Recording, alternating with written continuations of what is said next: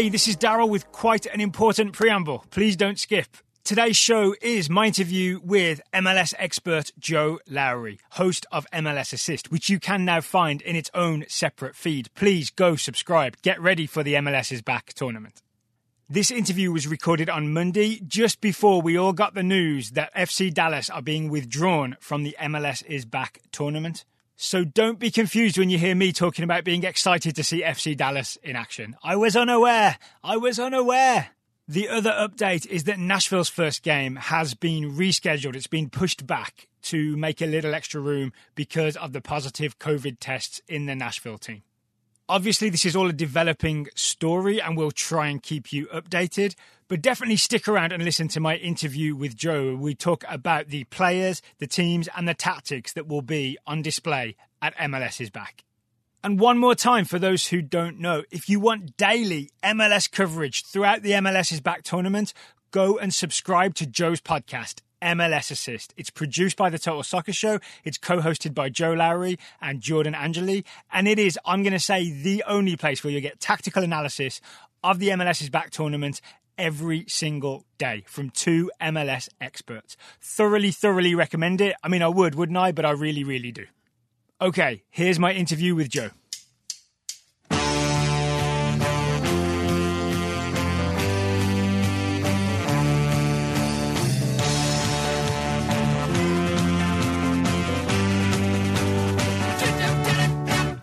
Hello and welcome to the Total Soccer Show. My name is Daryl Grove and I'm joined by the co-host of MLS Assist. His name is Joe Lowry. Joe, hello. Hello, Daryl. Thank you very much for having me on. So you're back in our feed, but as a guest, not as co-host of MLS Assist. That's right. It feels good to be back. You know, we left and now it's like a homecoming already. I hope you guys didn't already rent out my room because I heard you threatening to do that. We just moved some excess stuff in there. That's fine. Move any equipment. Yeah, the storage room is fine. I'll happily sleep amidst, various discarded microphones and all of that. So I want to get this out there very clearly for anyone who missed it or who misunderstood or who doesn't know what is going on, right? If you've been listening to Joe and Jordan's MLS Assist in our feed for the past, I want to say 6 months, and you've been enjoying the MLS coverage that they've been bringing, it's not going to be there anymore. MLS Assist has spun off into its own separate show. You're going to have to go and subscribe to MLS Assist to hear the upcoming episodes. And there are going to be a lot of upcoming episodes. Is that right? That is very, very true, Daryl. We're going to have a lot of content coming out, especially during the group stage of this MLS is Back tournament. Daily episodes coming out after each day of games, whatever that schedule ends up looking like. And then we will still have shows and reviews and analysis of the knockout round games as the tournament progresses. So have you done the math on like how many shows you're going to be doing in the next month or so? Oh, I haven't. I should. Well, I don't know if that would make me scared or excited or I'm torn. I would say, speaking from experience, maybe don't total it up until afterwards. All right. I won't do the math until much later. Maybe September I'll have recovered to do the math. So once again, if you want to get all that MLS coverage, MLS Assist, go and find it in your podcast player. It is there and it is ready to subscribe. There's a brand new episode, I believe, coming out very soon, right, Joe? And then the episodes will start rolling July 8th when the MLS is Back tournament starts. That's the plan. Yes, sir. Is it going to start? Do you have any doubts about MLS is Back actually happening? I don't think I have doubts about whether or not it will start, because I do think it's going to start. I do have some doubts looking through the haze of mystery that is surrounding this tournament. I do have doubts about whether it will look the same as we thought it would at the beginning, right? We've already had matches delayed in the group stage. FC Dallas versus the Vancouver Whitecaps has already been postponed. That game was supposed to happen on Thursday, July 9th. It's been postponed to a later date that we do not know yet. The Orlando Sentinel, I also read, reported that other matches in this tournament are expected to be delayed, potentially including, I think ESPN reported this just to give everyone their due credit, potentially including that Nashville versus Chicago game that was supposed to follow the debut game of the tournament on Wednesday. So I think we are far more likely to see changes and tweaks to the tournament, maybe even teams dropping out if that becomes necessary with Dallas or with Nashville or any other teams that have been hit hard by positive test results. I think we're more likely to see smaller tweaks to the tournament than major cancellations, if that makes sense. Just because we've gone this far already, you know? You just mean scheduling tweaks, basically?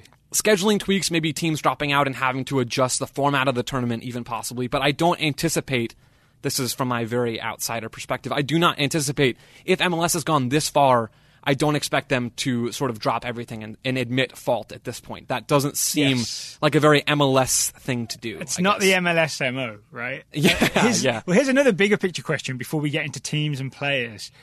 Could MLS regret it? Is there any chance that this doesn't look good on television? I mean, I'm even thinking of sort of where they'll be playing and the times they'll be playing. And, maybe the number of tests might be the bigger story than anything else. I'm sort of playing devil's advocate for the negative version of this, but I mean, I'm thinking there's a possibility that this might not be a PR win for MLS when all is said and done. And that was the original hope, right? That they could do this in a wise way and contain and have all these protocols. And they still do have those things. It's just a matter of them potentially not being as effective as Major League Soccer had hoped. There is the upside, right? And that was the original desire, was to capture attention of the average American sports fan who probably doesn't watch MLS, right? That is the average American sports fan still in 2020. But then the downside is also so real, Daryl, and that's kind of what you're getting at here. If more and more positive cases are reported, which is kind of how a viral pandemic works, this could end up being a really bad look for the league. Cases getting into the bubble and them having a lot of bad publicity related to this tournament, that could sort of take what could have been a really positive momentum-building tournament, which is a little bit, I think, what NWSL is experiencing right now. Is their tournament doesn't necessarily matter for regular season or for results, but they're getting a lot of good eyes on them. Yeah. And you guys have talked about that on your show before.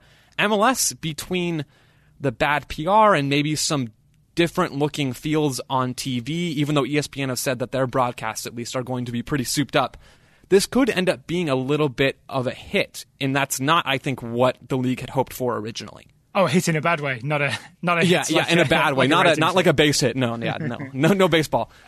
What will it look like then? Because I know, for example, the NWSL Challenge Cup, even though it's on turf, it looks pretty good because it's in that stadium in Utah.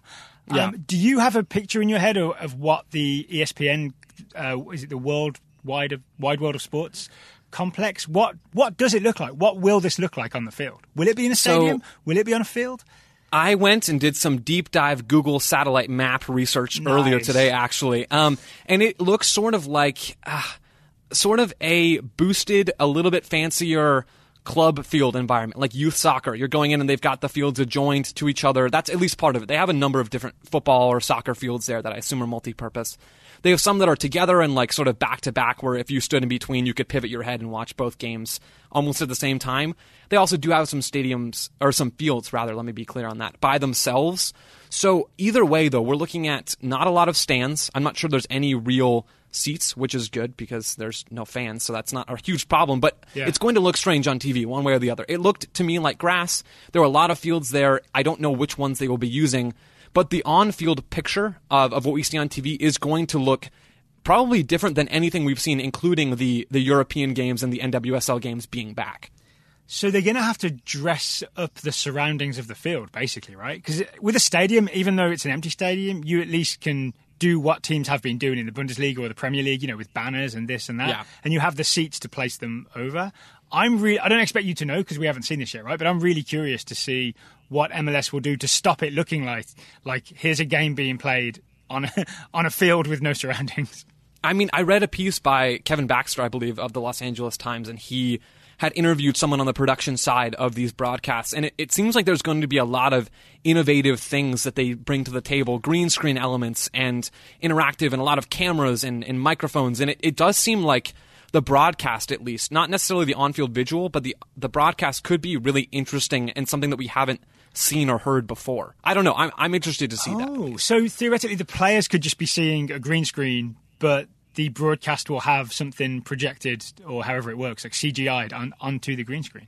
Potentially. We could see that maybe at like one end of the field or the other, like picture in the Dortmund stadium, right? They have that really tall angled supporter section. Yeah. Maybe we see something on an end or something on the far side of the field where it's like virtual advertising boards, or maybe we just see physical ones. I don't know, but we're going to see different things, at least. That I am sure of. I am at least curious to see this now. I'm interested in the setup. I'm also interested in how enthusiastic the players will be to be there. I saw the aforementioned Kevin Baxter reported, maybe an hour ago, that Carlos Vela definitely not getting on that plane, right? He is not traveling with LAFC. he is, by a lot of measures, probably the best player in the league. I believe he's the MVP, right?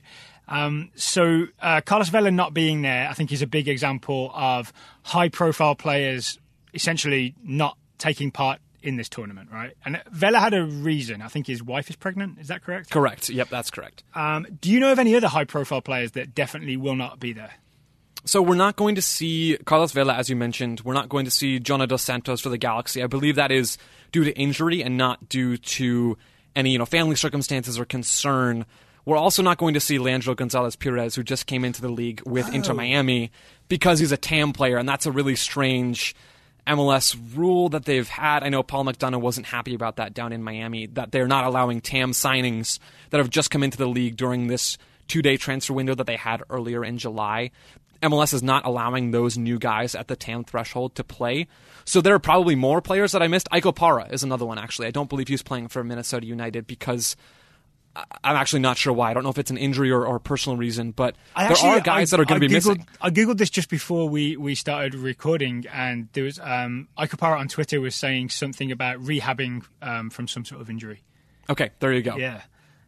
So that's actually not that many names missing then, right? No, It seems it's like not. maybe most teams will be close to full strength. And do you know what? LAFC losing a player, maybe that's not bad for the competitive balance of the tournament. Yeah, it just means we're going to see more Diego Rossi and Brian Rodriguez. Yeah. But no, I'm not sure we still know which players are and aren't going to be eligible. I mean, Jordan and I talked about this on MLS Assist. Between players staying home and MLS rules and regulations and injuries and positive cases, right? Like how are these teams going to deal with and adjust when they have a player test positive, or if they have a player test positive? I mean, they're going to be missing that player potentially for a game. So there are lineup adjustments and tweaks that we might not expect that are brought about by necessity because of the coronavirus, right? Or maybe that's all in my head. I don't know. But that seems like another wrinkle to the player availability thing, right? I don't know.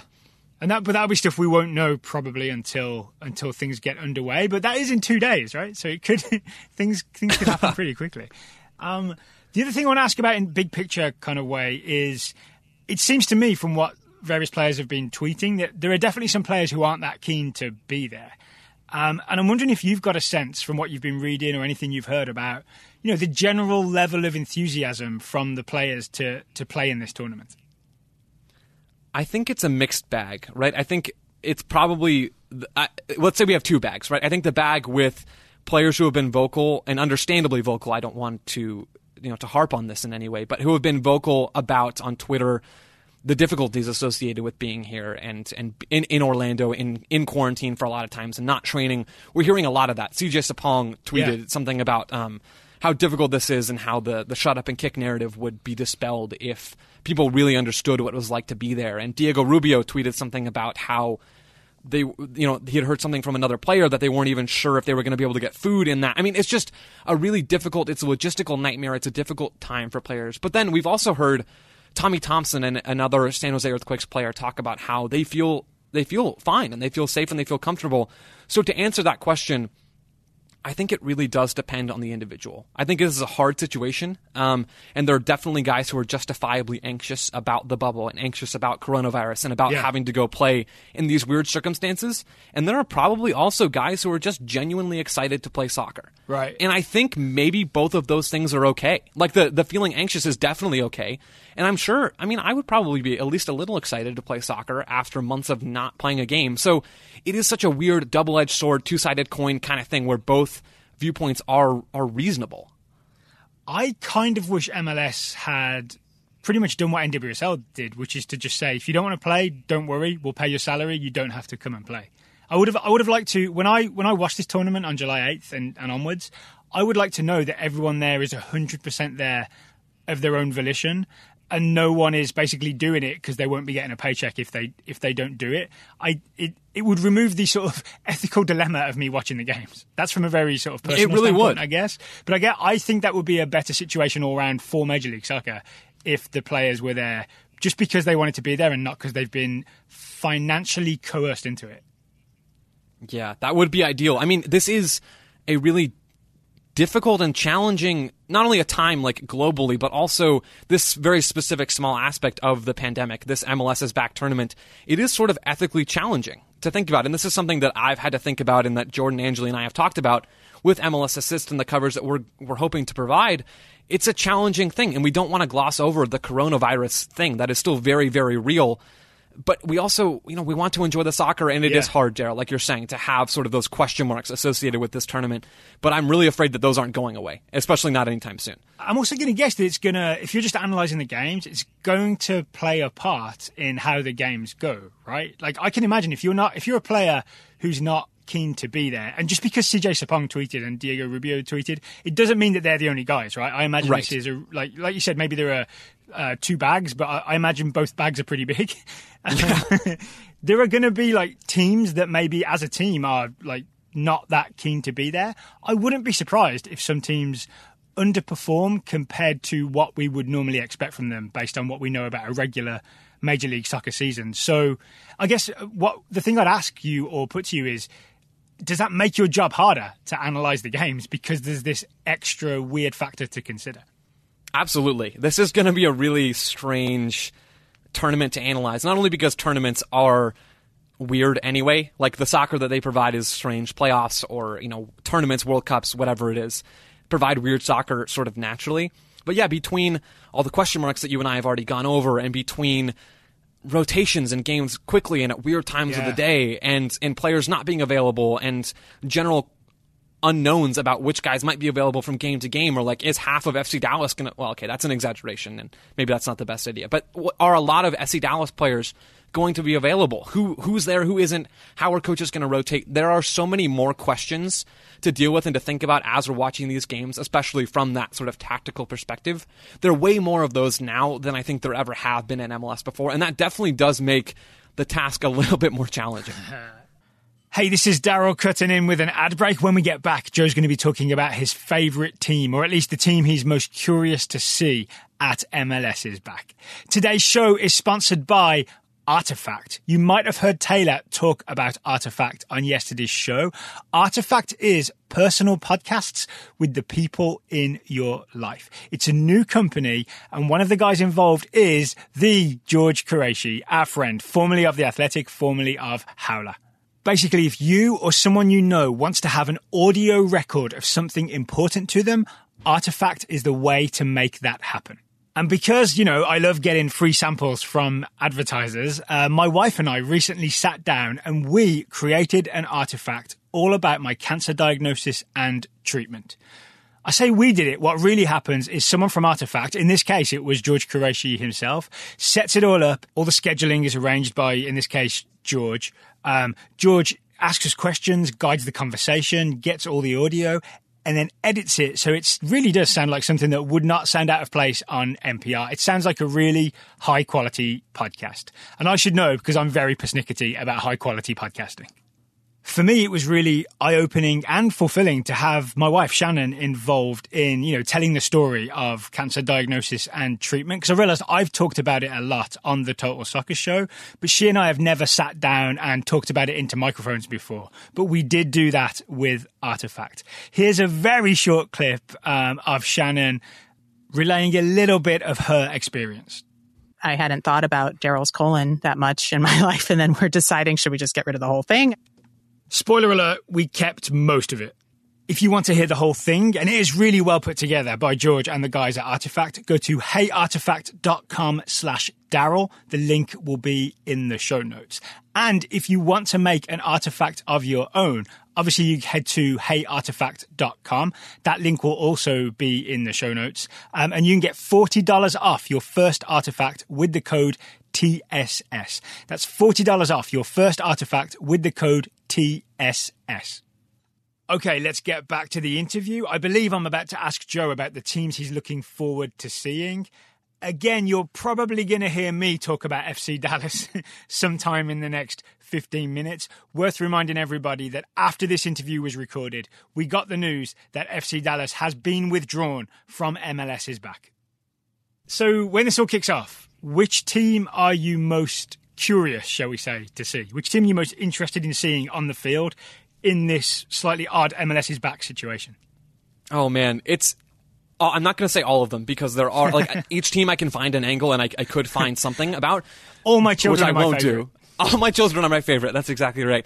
A few just off the top of my head, right? FC Cincinnati. They actually have a new head coach, Jaap Stam, coming in after the Ron Jans and then Johan de May as interim and that whole situation in Cincinnati. So how they're going to set up, presumably in a 4-3-3, but the details of that and how the team is going to play under their new coach. Very interested to see that. The expansion teams as well, right? We saw 2 games of them, of Nashville and Miami. We still don't really know anything about how they're going to play.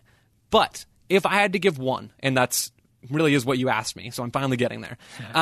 It's the Colorado Rapids for me still. They've become my favorite child, I guess, to continue that metaphor, over the last, half a year, maybe since Robin Fraser came over from Toronto. What specifically about the Rapids do you like watching? So, first of all, we've got the American angle, which I think is something that you and Taylor and fans at large will largely appreciate. Yeah. With Sam Vines at left back and Robin Fraser, an American, head coach. Mm-hmm. So I love that, right? I love Sam Vines as a player. His ability to move inside and his ability to pass the ball well and to switch the point of attack and to move forward. He's a lockdown 1v1 defender. Yeah, his refusal to bite on any moves is my favorite thing I've ever seen. He's just not interested in your stepovers, right? He'll let you do them, then he'll tackle you.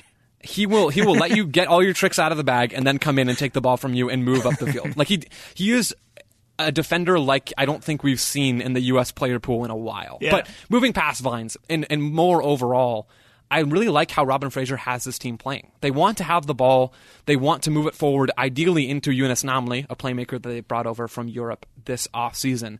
A really dynamic guy, great with the ball, really shifty, able to turn and check his shoulder and move quickly into pockets of space, take a directional first touch. He checks all the boxes. He is a modern number 10 who can also slide down to play as sort of an attacking number 8, which is what we see a lot with Man City and things like that. But they want to play, the Rapids want to play with the ball and to move it into Namli and to have him connect with Kai Kamara. And I just think the way that they attack especially is very, very interesting to me. And I just enjoyed watching the Rapids under Robin Fraser. Okay, I am now looking forward to watching the Rapids as well then. Outside of teams, are there any players you're particularly keen to see in action? Obviously Namli. I know you're a big Namli fan. Is there anyone outside of Namli that you're interested in seeing? I think Christian Pavon is a big one, number 1. He is, without Carlos Vela in this tournament, he is the best player in MLS. Right. And he might have already been that with Carlos Vela in the pool, but with him not traveling to Orlando. Christian Pavon is the best player at this tournament. Left winger for the Galaxy. Great right foot. He can cut inside, beat you 1v1, beat you 1v2. It doesn't matter. He was ridiculous. And then one other guy is Brendan Aronson for the Union. We've seen a lot of Paxton Pomykal for FC Dallas, and Aronson is kind of another young, up-and-coming American midfielder who's playing on the attacking end of things as the number 10 in Jim Curtin's 4-4-2 diamond with the Union. Yeah. And Aronson, Jordan likes to call him slippery, right? He's very shifty with his movement, both when he presses and when he has the ball to attack. I enjoy watching Brendan Aronson. And then you've also got that American men's national team angle as well. Yeah. Do you feel like maybe Brendan Aronson gets left out of the conversation a little bit when we talk about all the hype-worthy up-and-coming players? I just don't hear his name as often as I hear other names. And every time I see him, I'm sort of like, oh yeah, I'm all in on this guy. He weirdly does get left out. And I don't know if that's because he's not an FC Dallas player. And that sort of limits the amount of attention that he gets just because he's not playing under Luchi Gonzalez in this youth movement in Texas. But he deserves the attention. He got that start against Costa Rica back in the January camp game earlier this year. And he performed. It was a mixed bag, I think, from Aronson. But he performed largely well in that game. He's got great energy. He's still developing with his on-ball skills, but Aronson is completely a guy to watch, not only in this tournament, but also in terms of his career trajectory from this point. And then we've got to talk about the weather. I know that they're going to play at, 9 a.m. and 10 p.m. Eastern. It's still going to be hot. It's still going to be humid in Orlando. And my experience of Florida is there are going to be thunderstorms as well, right? Those thunderstorms roll through. I think that's going to play a huge role in this because there are not many teams are really used to those conditions. Do you think there's a team that is best suited and maybe most ill-suited to play in these Orlando conditions? I think maybe a team that's best suited is Houston, right? A lot of teams, a lot of players, ex-MLS players, current MLS players have talked about how going to play the Houston Dynamo in Houston is just an awful experience because the weather is terrible. It's oppressive heat and really humid there. I think Houston is one of the most one of the highest humidity cities in the United States, if I'm not mistaken. Okay. So if there's a team that's prepared, I mean, other than Orlando probably, or Miami, I guess, it's probably the Houston Dynamo to actually not keel over and pass out because it's just so hot. And hopefully that's mitigated by the different game times and things like that. But they might be well adjusted. And then a team that maybe wouldn't do so well, I'm just thinking about San Jose. Not because of the geography necessarily, but because of what Mateus Almeida has them doing. Yes. You know what I mean? They're running around a lot. Not all the time. They don't man mark rather from, box to box. They tend to draw the opposing team forward a little bit and build up and then go.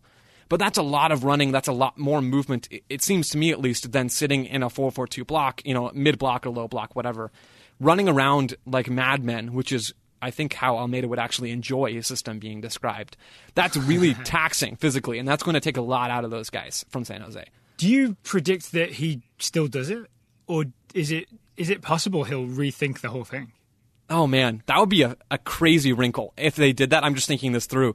If San Jose changed the system and Almeida just said, we're going to throw a wild card at all the teams that have prepped for us in this tournament, like all the poor video analysts who spent time, sitting down, like pouring through clips on Y-Scout of this man marking and breaking it down, and then he comes out in a zonal block, and everyone's just like, what happened? But no, I really don't think that's going to happen, Daryl, just because, especially dating back to his time at Chivas, this is just who Mateus Almeida is. I think this is how he thinks soccer should be played. Yeah. Like Bobby Warshaw will talk about the only way to play soccer is to play like how Bob Bradley plays in LA, where you're passing the ball forward and moving off the ball, the positional play that you broke down on Soccer 101 not too long ago.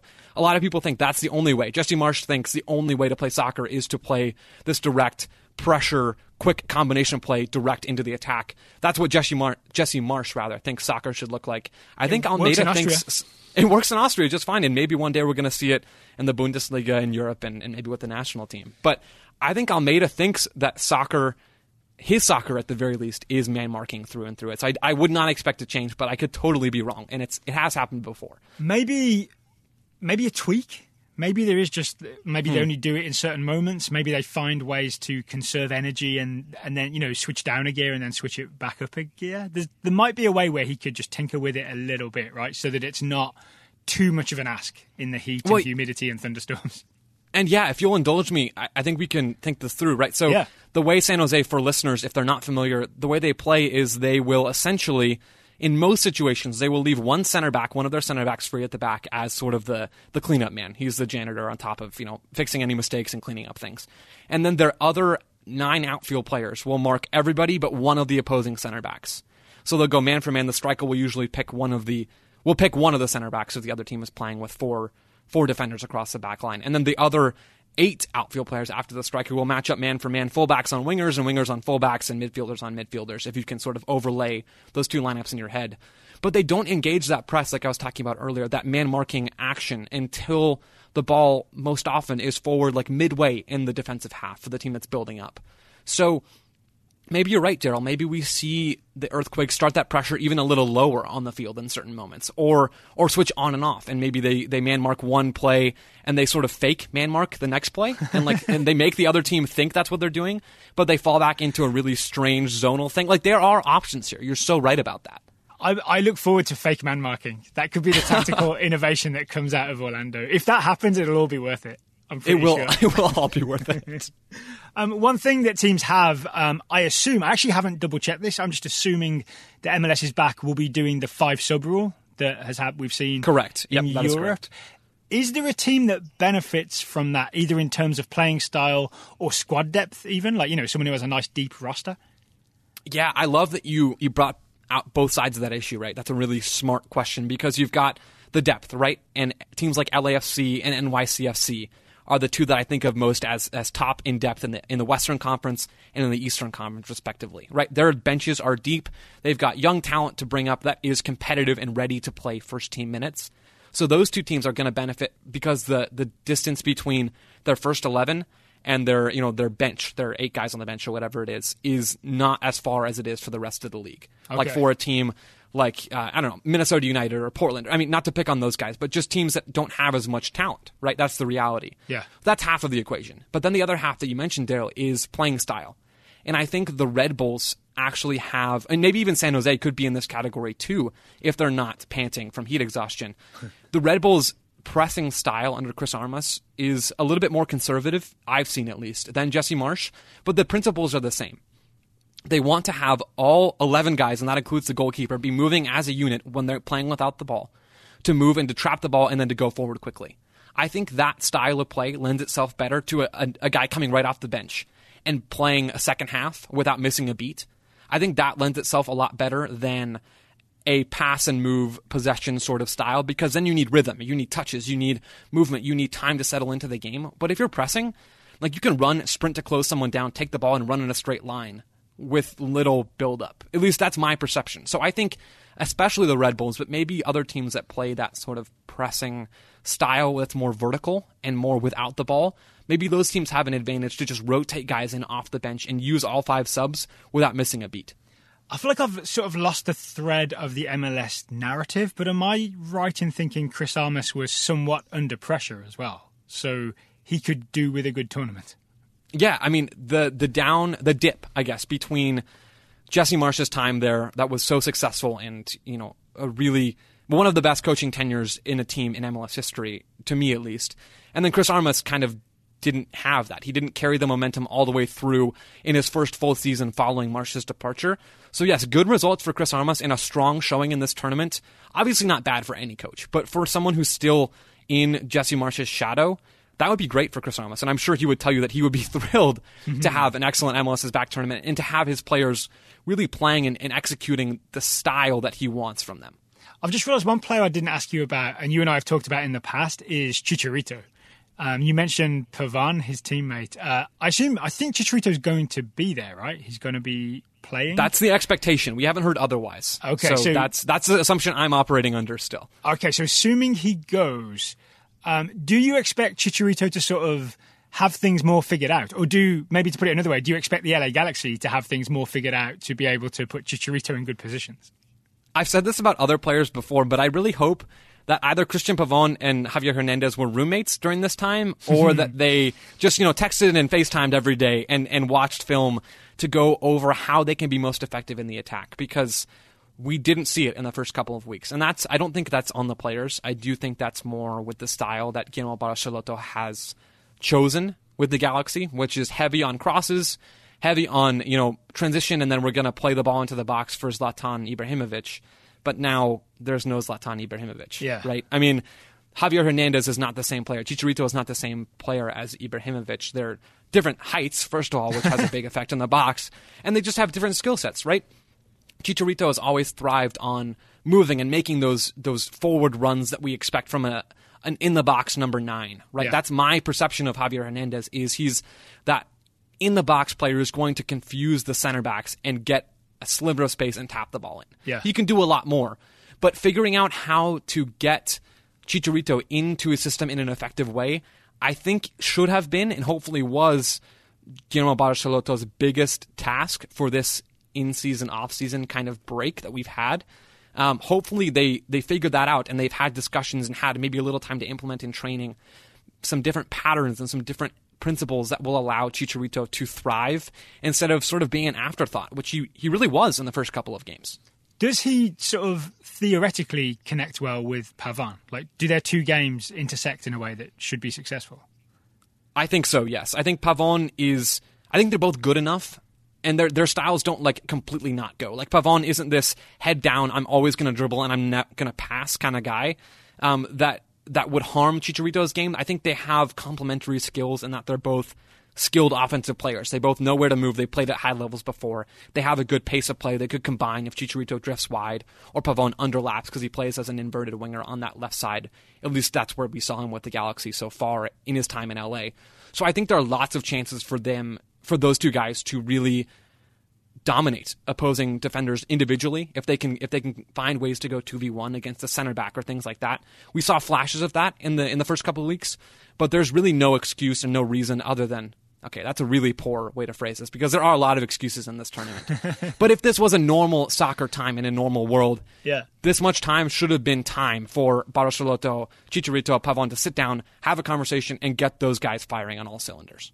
Hey, this is Daryl jumping in with another ad break. Atlanta United fans, don't worry. After this ad break, we'll be talking about your team, specifically what happens without Josef Martinez. Joe has a couple ideas.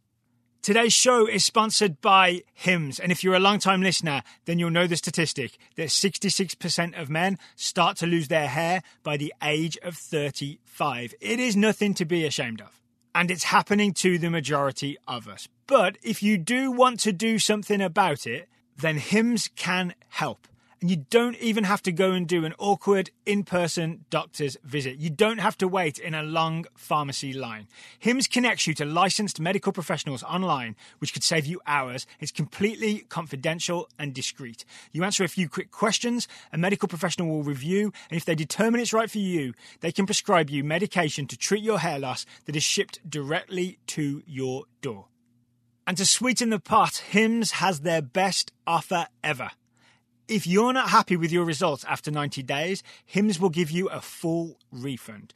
Right now, you can get your first visit absolutely free. Go to forhims.com/totalsoccer. That's forhims.com/totalsoccer. The link will be in the show notes. Here's the disclaimer. Full refund of price paid available for first 90-day supply.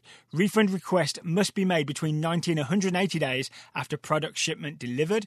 Prescription products require an online consultation with a medical professional who will determine if a prescription is appropriate. Restrictions apply. See website for full details and important safety information.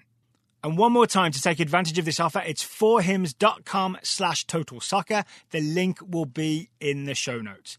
Okay, back to my interview with Joe Lowery. All right, I've got a couple more questions I want to ask Joe that are a little bit random, just based on a few things that I am not up to speed with in Major League Soccer. So prepare yourself. I'm ready. Atlanta United. Josef Martinez is still injured. What are Atlanta United doing in terms of, strikers, basically?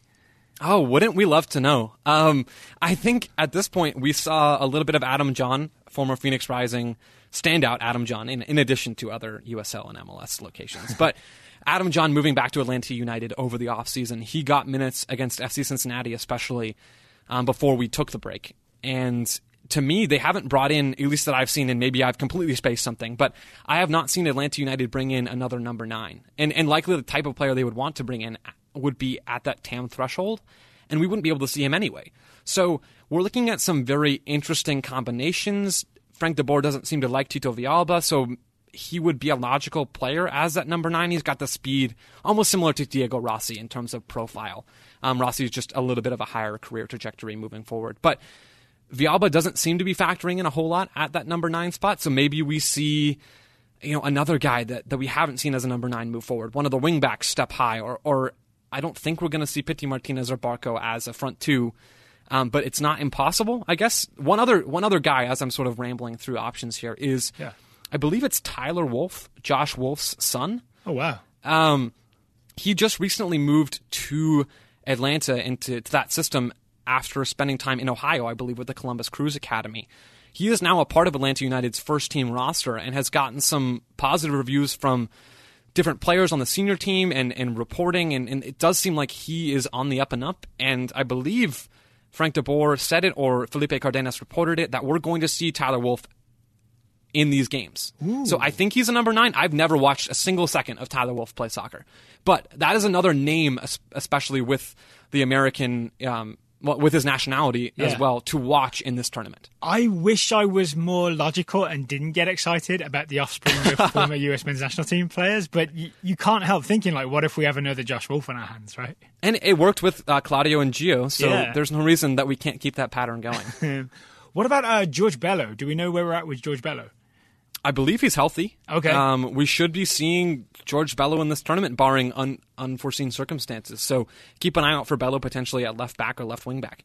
All right. And then in terms of other US men's national team or future US men's national team players, obviously I always look to FC Dallas because Pomacao, because Jesus Ferreira, Brandon Savagna, and many more. Reggie Cannon, obviously. Are there any other teams or even young up-and-coming players that you'll be looking out for in this tournament? We've already talked about Brendan Aronson, for example. Right. Let's start with FC Dallas, just because that's where you started. Again, disclaimer of they've had positive cases. We don't know what their roster is going to look like. But if FC Dallas is at full strength, which seems very unlikely, Tanner Tessman is a guy to watch for them. He started the first couple of games with Pomykal out and sort of rehabbing an injury, and Pomykal did come on and play at the end of, I believe, their second game of the season. But Tanner Tessman started both of those games as the more advanced half of a double pivot in a 4-2-3-1. Showed pretty well. He's a young guy. I believe he's 18 years old. Central midfielder, big guy. Really big, tall player. Almost kicked for Clemson as a place kicker in college football. Really good athlete, good feet. So he's got a weirdly great combination of skills, a really unique combination at least. So I'm going to be hoping to see him in this tournament and watching him. What? And then before you move on, can you explain the Tanner Tessman hype to me? Like I've watched footage of him, and I understand he looks like a really good young player for all the reasons you just mentioned. But is it the fact that he was gonna play college football and instead chose soccer? Is that the reason for the extra hype around him? Touch the extra hype, yeah. I think that was sort of the angle that we saw a lot of, and I'm not trying to take shots here, but like that is a logical narrative to touch on, right? And I've even talked about it already. It is a rare thing, and so people do naturally latch onto that, myself included. But I mean, I talked to Luchi Gonzalez. A rare thing to choose soccer, you mean? It's a rare thing just to have a guy maybe going to a really high-profile college to play college football for a team that's won national championships and then move to play with FC Dallas. Like, it's just a very strange system, right? So that's the part I'm missing is, like, Clemson football is a big deal, and I maybe didn't realize guess so. That. Yeah, okay. Yeah, I guess. But it's also like, it's a really strange development path to have a really high-level multi-sport athlete. That's not super common nowadays, especially. And then just his build that I kind of talked about is really unique. Like Keaton Parks is kind of the closest thing as far as tall, skinny. But I mean, I'm sure if Tanner Tessman was in a room next to me right now, I wouldn't think he was so skinny. But tall, really long legs. We also wouldn't think he was so tall. That's true. a tall guy like Tanner Tessman, who's a really unique looking soccer player, who also has really good feet and quickness. I mean, Luchi Gonzalez told me in an interview that I did with him that Tessman is just such a unique athlete and how he moves and how he's able to move for his frame. So that's the other part of it. That's the other part of the puzzle that I think has contributed to the Tanner Tessman hype. I see. So it's like a big guy with a lot of balance and grace and the things that you don't expect from big guys. Exactly. Yeah. So that's my Dallas. If you'll indulge me really quick, NYCFC is the other one. Tavon Gray is a guy to watch for NYCFC. A sort of right back, central midfielder, center back hybrid. Not a Tyler Adams carbon copy from across the New York, New Jersey area, even though I said right back and defensive midfielder. But a guy who is likely to get minutes in this tournament as well, that we've seen with the U17s, and we haven't seen before, to my knowledge at least, with NYCFC in any sort of semi-meaningful competition. So just a guy that we can get more data points on that seems to have a high profile that a lot of people in New York especially seem to rate. Yeah, okay, and that's a big part of this tournament, right, is probably teams will use more of their roster, so that means we'll see more of guys like Tavon Gray. If you've got a pulse, you're going to play. Yeah. that's not like, if you're sick and you have a pulse, like we're still going to put you out there. But if you're a healthy body that is not ordinarily in line to get minutes, you're probably going to get those minutes in this tournament. If you're COVID negative, you're going to play. That's right. Anyone else? Like James Sands, for example, is the name that comes to mind for NYCFC for me. I'm a big James Sands fan, which is a bit of a tongue twister, but his ability to move back and forth from defensive midfielder to center back. I think Ronnie Dyler likes him more as a center back, which probably works well because NYCFC have a lot of central midfield depth without Sands in the picture. Right. But he's another really versatile guy, solid, good defensively. Like we talked about Vines earlier with his 1v1 defending. Sands is a tough, athletic defender with also some foot skills. So another good combination and a guy to watch for NYCFC as well. That's a really good one, Daryl. All right. I want to close, Joe, by asking you a little bit about MLS Assist. So obviously Taylor and I have been involved a little bit behind the scenes. And, a little bit. we've bounced ideas back and forth and suggested this and that. But I'm also really aware that I'm sure there have been loads of conversations of just you and Jordan working things out, right? And if people haven't heard the show yet, somehow, I'm honestly really amazed and impressed at how quickly you guys have sort of got it down. Like you have a rapport, and I feel like you're hosting it in a way that feels really natural and really, really quick. So I'm not just layering praise on you just to do it. I'm more interested in the learning process and sort of the types of things that maybe, what have you figured out basically over the last few months? I'm really interested in how this has occurred. Yeah, so we started, and Jordan had done some podcasting and some TV work, most importantly. So she knows what she's doing more so than I do, I think, or more so than I did. And so I started with a blank slate completely. No editing knowledge, no hosting knowledge, no real analysis, like audio analysis. It's such a different world than typing thoughts out on a piece of paper. Well, okay, I'm not from the 40s, but like typing something out, typing something out like on a computer to be posted and to be edited. It's such a different world. And so I had to learn so much about how to do all of those things. And I'm thankful for your guys' assistance and help and guidance on so many of those things. Even just like how to have that rapport with Jordan. Like we had phone calls back when this thing first started, when we were setting this up. I mean, in 2019, she and I had a number of conversations on the phone just to see if we had any chemistry, any rapport as individuals, right? Because that is such a thing that makes your show and your interactions with Taylor so good is your chemistry and your rapport together. It's like, it's almost as if you guys are friends, right? It shows. And so that is still developing. Jordan and I are still getting to know each other and getting to understand how we work and how she approaches soccer and how I approach soccer and how she approaches podcasting and how I do the same thing. So we're learning all of those things. But that was a huge first step back before sort of we really it got real, I guess, back before it got real, and we were still exploring this idea and talking with you guys about conceptualizing it and what it would look like. Having conversations, I just remember pacing around a room, walking in circles, because I do that when I'm on the phone for some reason. Just walking around the room and having conversations about her background and how she sees the sport and how, learning that she played so many different positions over her professional and collegiate career was awesome, because that has formed her view of the game.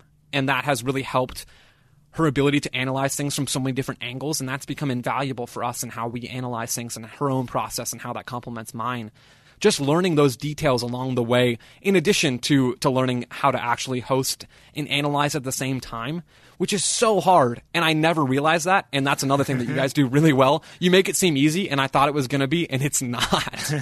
The thing I feel like you figured out, and the thing I think is the secret to good hosting, I'm happy to share this with everybody if they want to, start their own podcast, is to not get too hung up on just moving on to the next topic. Like, I would bet I don't think I've done this consciously, but if you go back and listen to this, we probably switched between topics that were completely unrelated, because I just asked you about something that was completely unrelated, right? But you don't need to spend all the time building a massive bridge between topics. If you just start talking about a new thing, if it's interesting, then the audience goes with you because it's interesting.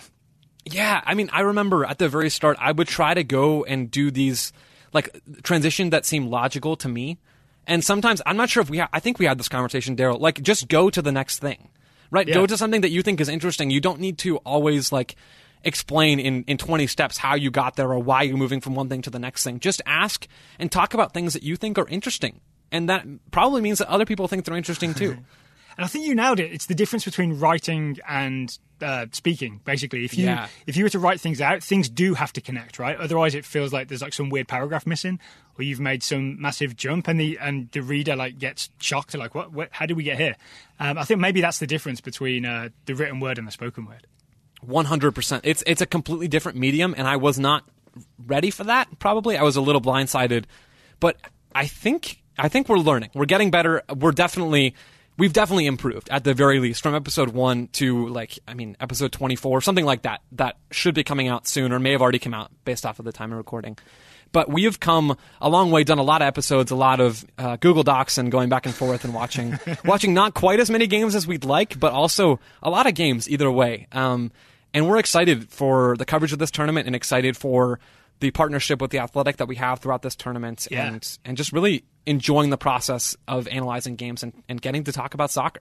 So one more time, if people want to get all your MLS coverage throughout MLS's back and beyond, it's MLS Assist, and you can find it, I'm pretty sure, everywhere that you can find podcasts. So just search for MLS Assist, hit subscribe, and you will not be disappointed, because tactical analysis will be coming your way. That's right. You're the hype man, Daryl. Yeah, I've done the plugging. You're supposed to do the plugging when you come on and guest, right? We've got this all backwards. Next time we have you on, Joe, we'll get you to do the plugging instead, because that is one of the big things. Is now that MLS Assist is its own thing, I think in my head at least it frees you up to be a Total Soccer Show guest now and again, to just come on and join us as a guest.